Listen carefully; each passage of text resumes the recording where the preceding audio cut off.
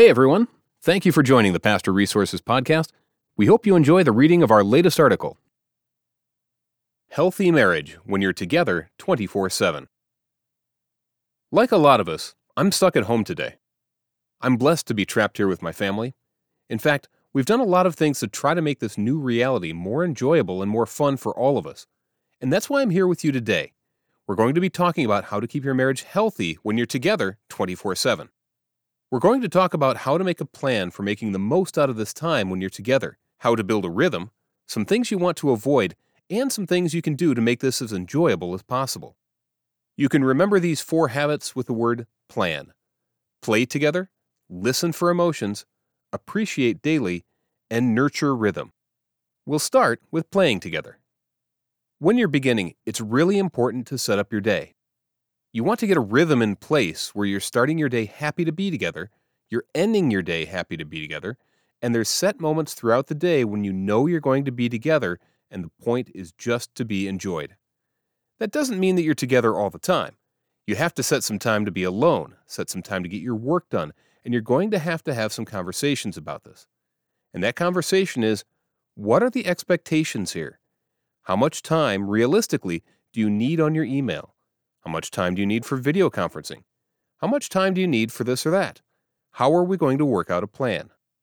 But the non-negotiables in that plan, with getting everything else done, have to be to start your day happy to be together, end your day happy to be together, and to carve out at least 20 minutes somewhere during that day where you're going to have fun and just play together.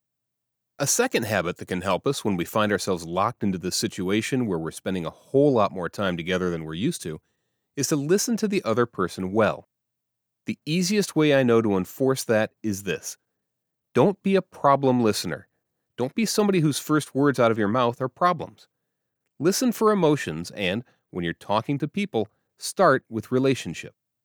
Be relational first and then bring the problem into it. We sometimes call this an envelope conversation.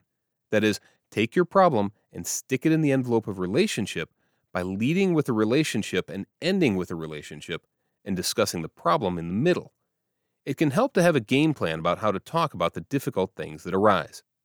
A third habit that is connected to this is appreciation.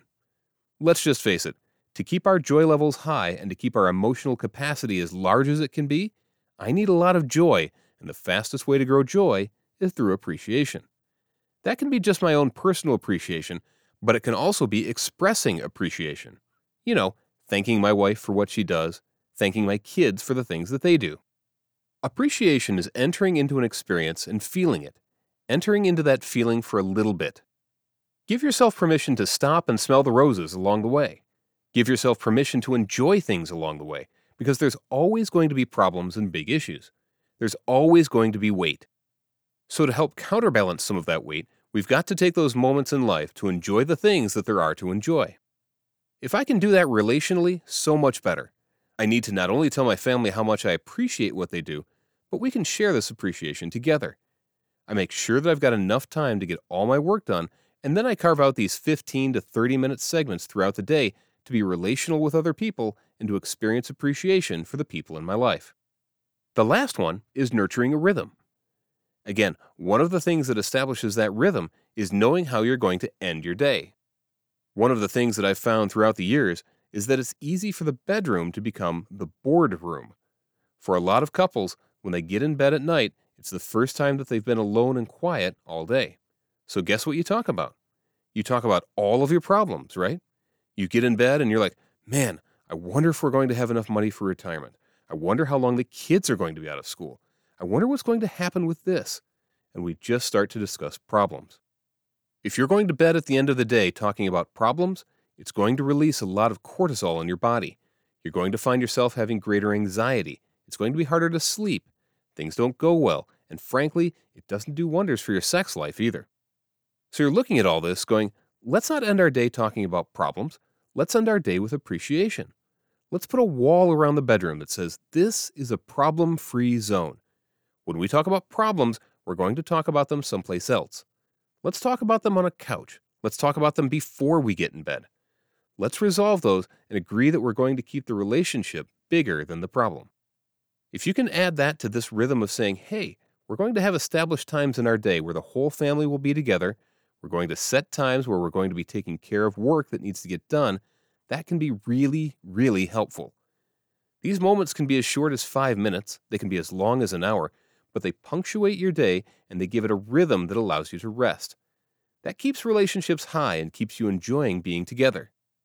So as we're all dealing with this new reality of being home 24/7 and having a lot more time around the kids, a lot more time with each other, it's really important that we learn to nurture rhythm. If you just remember the plan, play together, listen for emotion, appreciate daily, and nurture rhythm that is punctuated by play and by rest, I think you're going to find that not only will you survive this 24/7 experience, but you'll actually find your joy increasing and your relational attachments getting stronger. Marcus Warner, Master of Divinity, Master of Theology, and Doctor of Ministry, Trinity Evangelical Divinity School, is the president of Deeper Walk International. He is a former pastor and college professor who has written several books on topics ranging from how to study the Bible to spiritual warfare, emotional healing, and leadership. Marcus has done training events for organizations such as Navigators, Willow Creek Prison Ministry, and Moody Church. He has traveled the world with Deeper Walk, equipping people on the front lines of ministry with practical tools for dealing with root issues that keep people in ministries stuck and unable to go deeper into what God has for them. The website for the book is deeperwalkinternational.org/4habits. That's the number 4 habits. This content originally appeared at www.moodypublishers.com/help for the Moody Publishers Rethink Rhythms Find Joy campaign, used by permission. Thanks again for listening to the Pastor Resources Podcast. To read all of our articles, head over to pastorresources.com, and don't forget to subscribe to our podcast for more articles and special interviews.